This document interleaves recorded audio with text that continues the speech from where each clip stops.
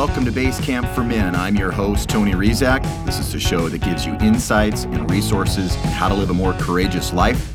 We'll be looking at men, the current state of masculinity, and how to create a more inspiring narrative for all men. Welcome, and let's get started. The topic of mental health and better self-care for men is one that is near and dear to me. 7 out of 10 suicides are by men. Many are middle-aged who can so easily arrive at a sort of quiet desperation. Most men, if they are paying attention, will arrive at a sort of dark night of the soul, a time in their lives when everything seems to fall apart. This is mythical and archetypal and part of any authentically lived life. It takes a particular courage to descend, for descending feels terrifying. It feels like you're not in control anymore, and you are not. Larger forces are at work, testing the hero. Yet every hero's journey has a descent before redemption and ascension and return to the village. This is true on a macro level for humanity and the planet, as well as on a micro level, your life. This episode is dedicated to the brave souls who have experienced this dark night of the soul, both the ones that made it back to us and the ones that did not. And my guest today is someone who made it back and is sharing his wisdom, humor, and insights so that others may recognize their own path back to health and life.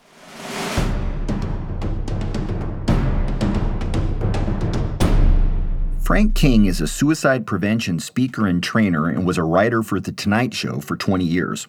He's fought a lifelong battle with major depressive disorder and chronic suicidality, something that runs in his family. He turned this dark night of the soul into 5 TEDx talks and shares his life-saving insights on mental health awareness with associations, corporations, and colleges. A motivational public speaker, he believes that where there is humor, there is hope. Where there is laughter, there is life, and that nobody dies laughing. The right person at the right time with the right information can save a life. Here is my interview with Frank King. Okay, I'm here with Frank King, writer and comedian Frank King. Frank, welcome to Base Camp for Men. It's great to have you on the show. I'm happy to be here at Base Camp. I'm looking forward to climbing Everest. I feel completely unprepared. I got no oxygen, got a couple of chocolate bars, so I hear that helps with altitude sickness.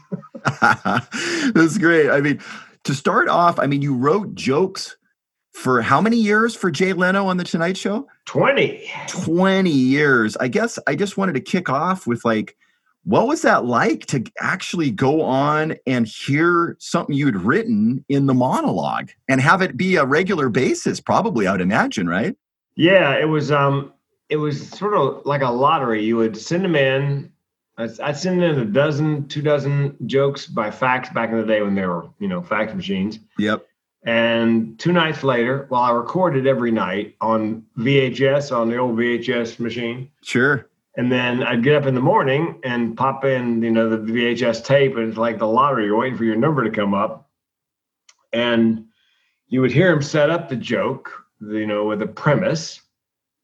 And because everybody was working from the same source material, the newspaper, what you're waiting for is, okay, there's the premise. Now, did he pick my joke, my punchline? Yep. And once or twice a week, he would select, which means that my joke was better than everybody that was at NBC in the writer's room and everybody else who faxed in a joke. So, it was a bit of a rush. And then I did that when he was permanent guest host. Mm-hmm. And then he got the job, and they let a lot of the contract labor go, but they kept me on, and I had 2 jokes on his very first show. Because I knew comics were lazy, and there was a 2-week break between Johnny Carson and Jay, and I knew most comics were going to take those 2 weeks off. So I pumped in the jokes like crazy, and I had 2 in the first monologue. That's great. Did you have a process where you said, okay, I'm going to sit down and write for the next, I'm going to think of jokes, or did you just kind of carry around a tab, something to write with in case you all of a sudden thought of something really funny? Both. I would sit down with the newspaper. Yeah. And go over the stories in the newspaper looking for, it's kind of like there's a story about sculpting.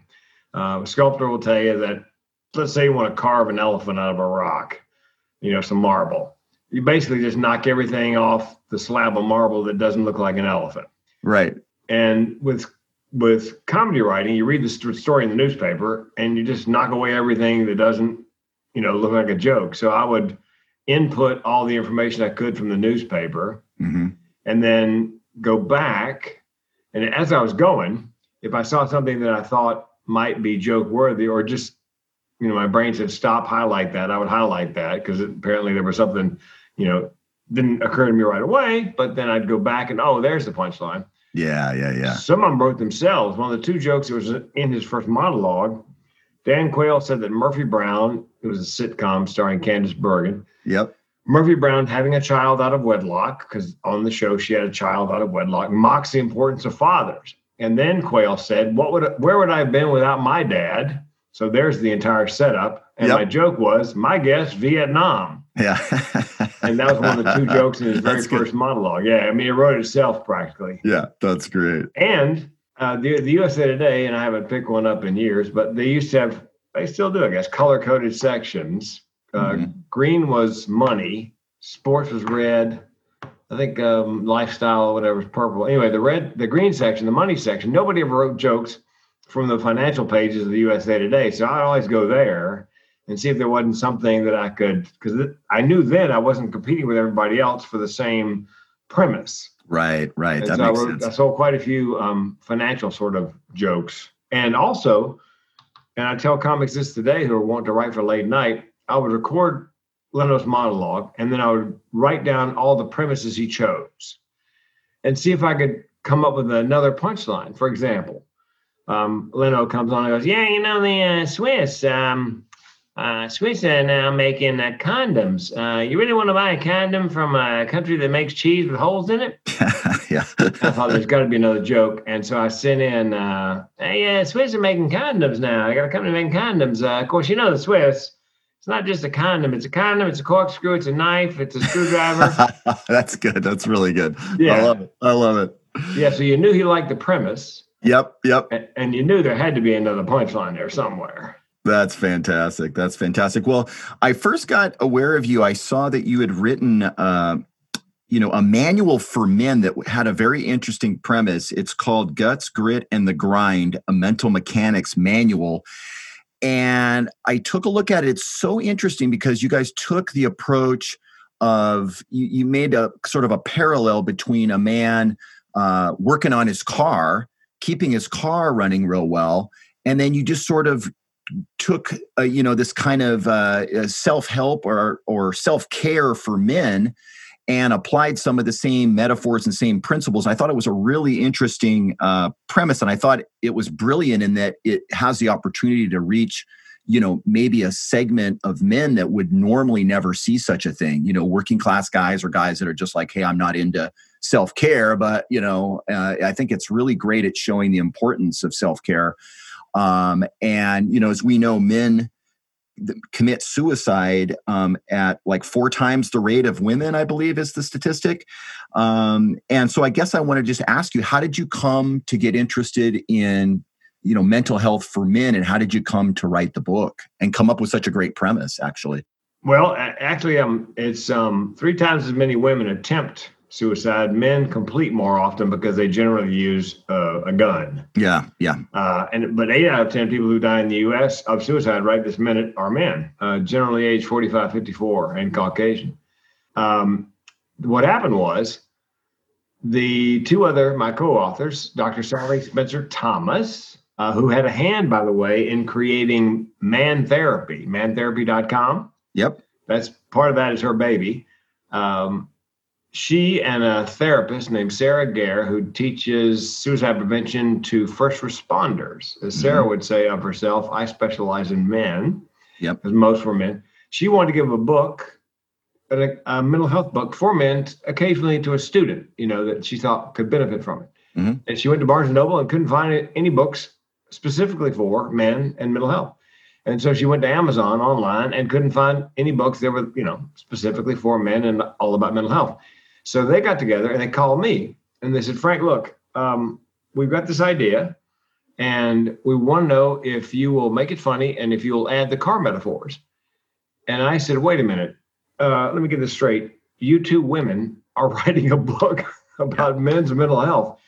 Don't you think maybe, I don't know, you could use a man? I said, here's the deal. I'll add the metaphors, I'll add the humor, but I want to be a co-author and I want to voice the book for Audible. There you go. I've done the first one. It's up on Audible. I'm working on the second one. And by the way, on Amazon, the first book is a bestseller in a couple of different categories.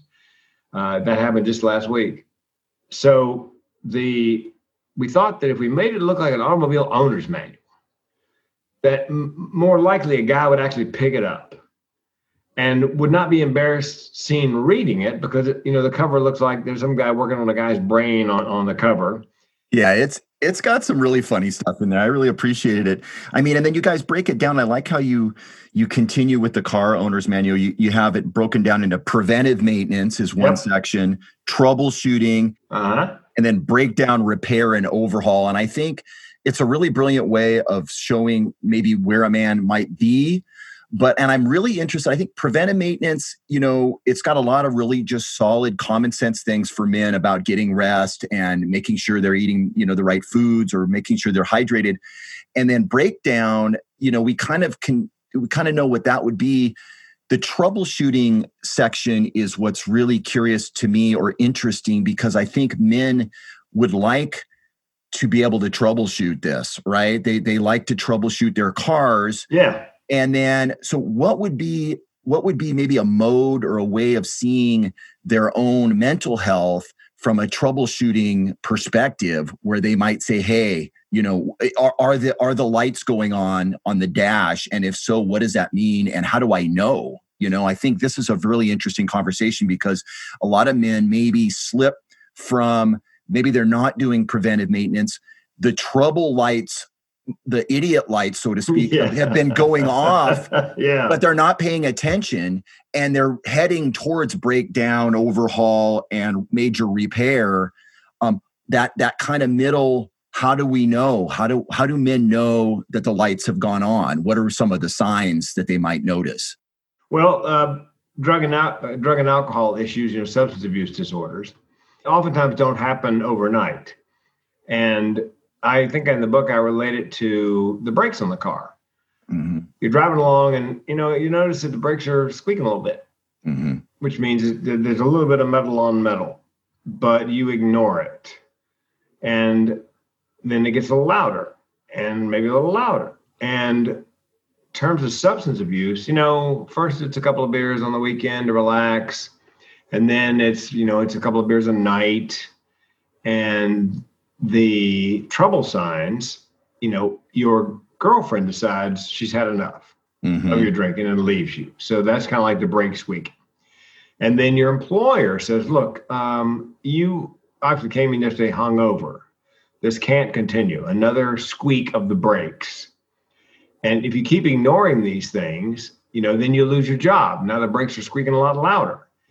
Because the couple of beers has become a six-pack. The six-pack has become, six-pack and some weed. Yep. And over time, the sound of the brakes, metal on metal, gets louder and louder and louder, until one day, when you put your foot on the brakes, the pedal goes all the way to the floor with no resistance. The brakes are gone. And you're headed into who knows what. And that's kind of the way it is with substance abuse disorders. The day comes when you try to put the brakes on it, and you can't stop. Yep. And you crash and burn. And so that's my sister famous. I said, Jane, the car engine, it locked up. Didn't the oil light come on? She goes, yeah, that's what they make electrical tape for. Covered up the light. That's funny. And of course, when it ran out of oil, the engine locked up. And I remember when I knew nothing about car maintenance in college. Had a little Honda Civic, one of the little tiny ones you could drive on the sidewalk. And I drove it. And finally I was driving across the country, see my girlfriend in Arizona, and it locked up. And the guy who was working on it goes, when's the last time you changed the oil in this thing? And I said, change the oil? What's wrong with the oil that came in it? Oh my God. That's funny. That's funny. Yeah, that's the idea behind troubleshooting. You need to pay attention to the signs that trouble has begun, and it's when it eventually gets out of hand, whether it's a gambling addiction or porno addiction or a substance abuse disorder. I mean, there are signs like your car. I don't know about you, but I kind of, Tony, I kind of keep car by ear. Mm-hmm. I get in the car and I crank it and I think, wait a minute, that sound wasn't there yesterday. I think the muffler's loose. And sure enough, crawl back under there, and, it slipped off some kind of rubber gasket thing and it's banging around back there. So yeah, you need to, with your brain and your mental health, you need to pay attention to those signs. I think there's also one thing you see totally true on the substance abuse. I mean, I quit drinking, God, how long has it been now? 7.5, 8 years ago, because the lights on my dash were going off around that, right? It was like, am I going to keep going and ignore this or deal with this? But one of the areas that I see that is trouble for men sometimes is just some men will not go to the doctor. Like, I have guys that I know that are well into their 50s, and it's been 10 years since they've even had a checkup. Yep. And they're just, and they might be getting warning signs on their dashboard, but that's not sending them to the doctor to make sure their prostate's good or to get a their colonoscopy or whatever. They're not doing the basic stuff, and they're just hoping that the car doesn't break down. And meanwhile, there's a lot of troubling signs. Like if they go to the doctor, they might get some blood work and find out, things are really not good under the hood at all for me. But I've just been in total denial about my own health. So I'm seeing a portion of the male population doesn't really want to deal with the facts about what's going on with their basic health, their blood work, their numbers, their prostate, just the stuff that you got to have past a certain age. You got to get checkups to find out what the heck's going on, right? Yes, the gentleman who wrote the foreword for the first book, Paul Gwinnett, is a psychologist, and he specialized in suicidal men. Mm-hmm. And he said the same thing, and I've said it many times, that men don't just ignore their mental health. They ignore their physical health, and they wait too long when they get a lump in their testicle. They don't get the PSA. They don't get the colonoscopy. And I've had friends in their 50s pass away from prostate or colon cancer, which, by the way, both of those are eminently curable if you catch them early. Absolutely. But they don't do anything until they got this pain in their back. Yep. It just gets, and it turns out, it's gotten into their bones, and, at that point it's bye-bye. Yeah. But that's the sort of male toxicity. Big boys don't cry. We don't, we just march ahead. And especially I'm from the South. That's really, it's very prevalent in the South. Well, you mentioned in your book too, that, we were sort of raised on be a sturdy oak. You mentioned that. It's just like, that just fucks us up later on. It's like, be a sturdy oak. It's one thing to tell a young boy or an emerging man, be a sturdy oak. But, when you get into your later years, even your 40s, 50s, things are breaking down, and the be a sturdy oak sends this message like you're not supposed to actually talk about what's going on. You're not supposed to identify things, challenges that you're facing, and then men don't get the checkup. They don't get the help because it's like considered weak. You're not being a sturdy oak if I reach out and get help with my drinking or get a checkup because I have a sense something's not quite right in my body, and it's toxic to have that as your narrative as a man. Yes. And again, in the South, it's I think it's even worse because Southern males tend to, I'm rough and tough. The good news is, Tony, that because I'm willing to go on stage and talk about, putting a gun in my mouth and my mental illness, and I get a little choked up at some of my stories, so I'm vulnerable. It's rare to see a man do that it has that vulnerability has a certain power to give other people in the audience permission to give voice to their feelings and experiences without recrimination. Yeah, they can say, well, what Frank said, I've got that. So I guess that's the upside is because so few men are willing to talk about or to speak like that out loud.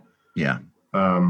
It's rare to see somebody somebody who's not a clinician who's been educated in that way. And it gives your speaking a power because it's authentic and it speaks to, this reality that men don't have everything handled. It's okay because that's, most men I know struggle with all sorts of shit, right? It's normal. And so anybody that's had issues with substances, it's funny. I was reading over your stuff, and to me, one of the things that jumped out, it's shocking to me that there'll be a man who's having suicidal thoughts, yet he still doesn't think that there's any warning lights that are going off. He still doesn't connect the dots that there's something with his mental health that's not right, because it's not healthy to consider suicide, right?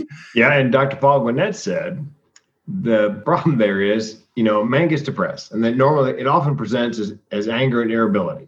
Yeah. And he says when men get depressed, they rarely have the thought, gosh, I'm depressed, I should see a psychologist. Mm-hmm. He treats, by the way, almost exclusively suicidal men. Mm-hmm. And he says, because a lot of psychologists and psychiatrists don't want to treat a suicidal man because they're afraid he'll kill himself and the family will sue. Yep. And he says, oftentimes, the only reason they're sitting across from him is because it's come to a crossroads where the spouse or significant other said, look, you get help or I'm gone. Or the employer says, look, you get help or you're, late one more Monday morning, you're fired. So it almost takes a crisis. Mm-hmm. By the same token, men who have committed to that, they're all in. Oh yeah. They if they've gotten that far, chances are they will be in recovery from that point forward. Yeah. But you have to get them there first. What would be your coaching based on your own experience? What would be your coaching, since you're somebody that's traveled from, rocky waters to health, right? What would be your coaching if a man was like, I'm buried in suicidal thoughts, I don't really have anything to live for, and I want to do it and I don't want to do it, I don't know what to do, and I don't have anybody around me that I can talk to because I grew up as a sturdy oak, let's say. You know what I mean? Yeah. So I'm not going to reach out to my best friend because I don't know how to talk to him this way. This is too raw and this is too truthful, and he's not going to know how to handle this. What is a pathway back to living again, where you're not being haunted by this despair that is going to follow you? Well, short of reaching out for a mental health evaluation, which is what I recommend, just get evaluated. Just find out if it's depression. Is it? And I always recommend, and also get a full-on physical. Yep. Because I had a friend here in Eugene who was depressed, all the classic symptoms of major depressive disorder, and he had a physical, and turned out he was anemic. Mm-hmm. His body wasn't processing. That doesn't happen very often, but it does happen. Yeah. And once you're evaluated, if medication is indicated, then I suggest you take the cheek swab DNA test, and they match your DNA to the antidepressant that would work best with your metabolism. So there's a lot less experimentation going on, tapering off. Yep. Also, there are now groups of men. The problem for men, oftentimes, women tend to collect friends through life, and men tend to shed them. Yep. Because, they're in scouts, they're in sports, they're in the army, but they tend to, the longer they go, the fewer close friends they have. So That's in true. The book, it recommends that whatever it is, you need to find a tribe. Yep. And if you like working on cars, maybe it's a car club, or you like to hunt, a hunting club, or Ducks Unlimited, and now there are groups. In Australia, they started the Shed Project. Shed in Australia is a garage. Yep. And they found that if you took two men and you put them under the hood of a car and they're not looking each other in the eye, they can talk about real things. A friend of mine said, when I'm fishing with my dad or in the boat and we're facing opposite directions, that's when we talk about things that matter. Yeah. So the Shed Project went from Australia to Europe, and now in the U.S. there are chapters. And for African Americans, there's something called the Barbershop Project, because barbershops have been a place of safety for African Americans for decades. Absolutely. Again, the barber standing behind you, you're not looking them in the eye, and they're training barbers in mental health first aid, so they know how to handle those conversations. So, and the VA Veterans of Foreign Wars, VFW. Every one of those places has a bar, and generally have dart boards and dart teams and dart tournaments. And they found that if two guys are staring down, toward the dart board and throwing darts and not looking each other in the eye, again, they can talk about things that matter. So you need to put men in a situation. Oh, and I didn't know this, Tony. A friend of mine's in AA. He's in a stag club. Which is all men. That's great. And they have stag clubs for women. And they found that men are more forthcoming when there's not a woman in the room, and women are more forthcoming when there's not a man in the room. Absolutely. That makes sense to me.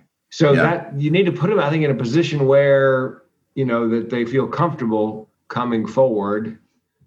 And every time I speak, I say to the audience, look, if you're suicidal, call the Suicide Prevention Lifeline or text help to 741-741. Mm-hmm. If you're just having a really bad day, call a crazy person, and here's my phone number. That's good. Well, Frank, thanks so much for coming on and sharing your insights. It's been awesome. Are there any creative projects or anything you'd like our listeners to know? You're coaching TED Talks, is that right? Yep, coaching TEDx Talks. I have 5 of them. And my business coach goes, Frank, I know you're coaching people on TEDx Talks. Getting TEDx Talks are free, and that's got to stop. So I built a website, and now I coach people to get to, and if you're an author, you have a book you want to talk about, or you have a particular cause or charity you want to, you can't pitch from the stage, but you can talk about your book or your charity, or a speaker. If you have something you're passionate about, makes a great demo. Yeah. So that's generally the kind of people that I coach for TEDx Talks, and I'm still applying myself for additional, all on mental health. Because there's some cachet to that. Absolutely. And then do you have another volume of the Guts, Grit, and Grind coming out? Did you say there's 2 more volumes? There's 4 total? Or yes, it's the second one, the Preventive Maintenance, I think, came out about a month ago. Okay. That's first time we did it self-published, no PR person. That went okay. Second time we got a publisher and a PR person, and lo and behold, the first volume became a bestseller on Amazon. Yeah. And each one is 12 stories, 12 men. Each one has a different struggle. Not all are mental health struggles, dealing with an aging parent who is slipping mentally, or special needs child, or was involved in a horrible accident, that changed their lives. It's sort of like chicken soup for the tortured man's soul. Yep. And wrapped around the stories is clinical advice and references and exercises. And so we wanted it to be a manual, because, guys like manuals. Of course. And the idea is that, like the Haynes Automobile Repair Manual, you don't read that thing cover to cover. Right. If you're having carburetor problems, you turn to the index, you find the page carburetor, so we hope that guys will, find the index, find their problem, read out another guy, because guys take advice from guys. Of course. Yep, they do. Yeah, so we're just hoping, and we think that we're going to sell more to women who have a man in their life who has one of these issues, and they have absolutely no idea how to help. Yeah. I mean, I'm surprised at how many women listen to my show, Base Camp for Men. I mean, it's really meant for men, but there's plenty of women that listen because they want some insights on what's going on with their guys, with their husbands or partners or brothers or whatever. So, yeah, I mean, women are smart. They want to know what the heck's going on, right? So, well, and here's the thing. We surveyed men and asked them what their problems were, major problems, top 10 or whatever. We surveyed women. What do you think men's problems are? The lists were relatively the same, although the order was different. Okay, and then we asked men what kind of help they wanted from a woman, and asked women what kind of help they thought they should offer their man, and the lists were completely different. That was part of the impetus. That was for the book, was the fact that women needed the teacher's manual version of how to raise a man. Right. With all the answers in the back. Yeah. That's right. Well, Frank, thanks so much for coming on. Come back again and talk to us anytime, especially when you got another book coming out. And good luck with the TEDx coaching and all that stuff. And thanks again, man. Appreciate it. Tony, my pleasure. Thanks for having me on. Nice to be here at Base Camp. You bet. I love how authentic Frank is. We need more men in the world that can speak truth to men in mental health, especially ones that have been down in the darkness, found their way back to the light, and commit to helping others do the same. For more information on Frank or to hire him to do one of his excellent funny talks on mental health, go to www.thementalhealthcomedian.com. If you are a man that's having suicidal thoughts, please reach out for help. It is courageous to hang in there and write a new chapter in your journey. The National Suicide Prevention Lifeline is 1-800-273-8255. That's our show for today. Men, remember that the story of your life is not yet all told. I'm Tony Rizak, and thank you for listening to Base Camp for Men.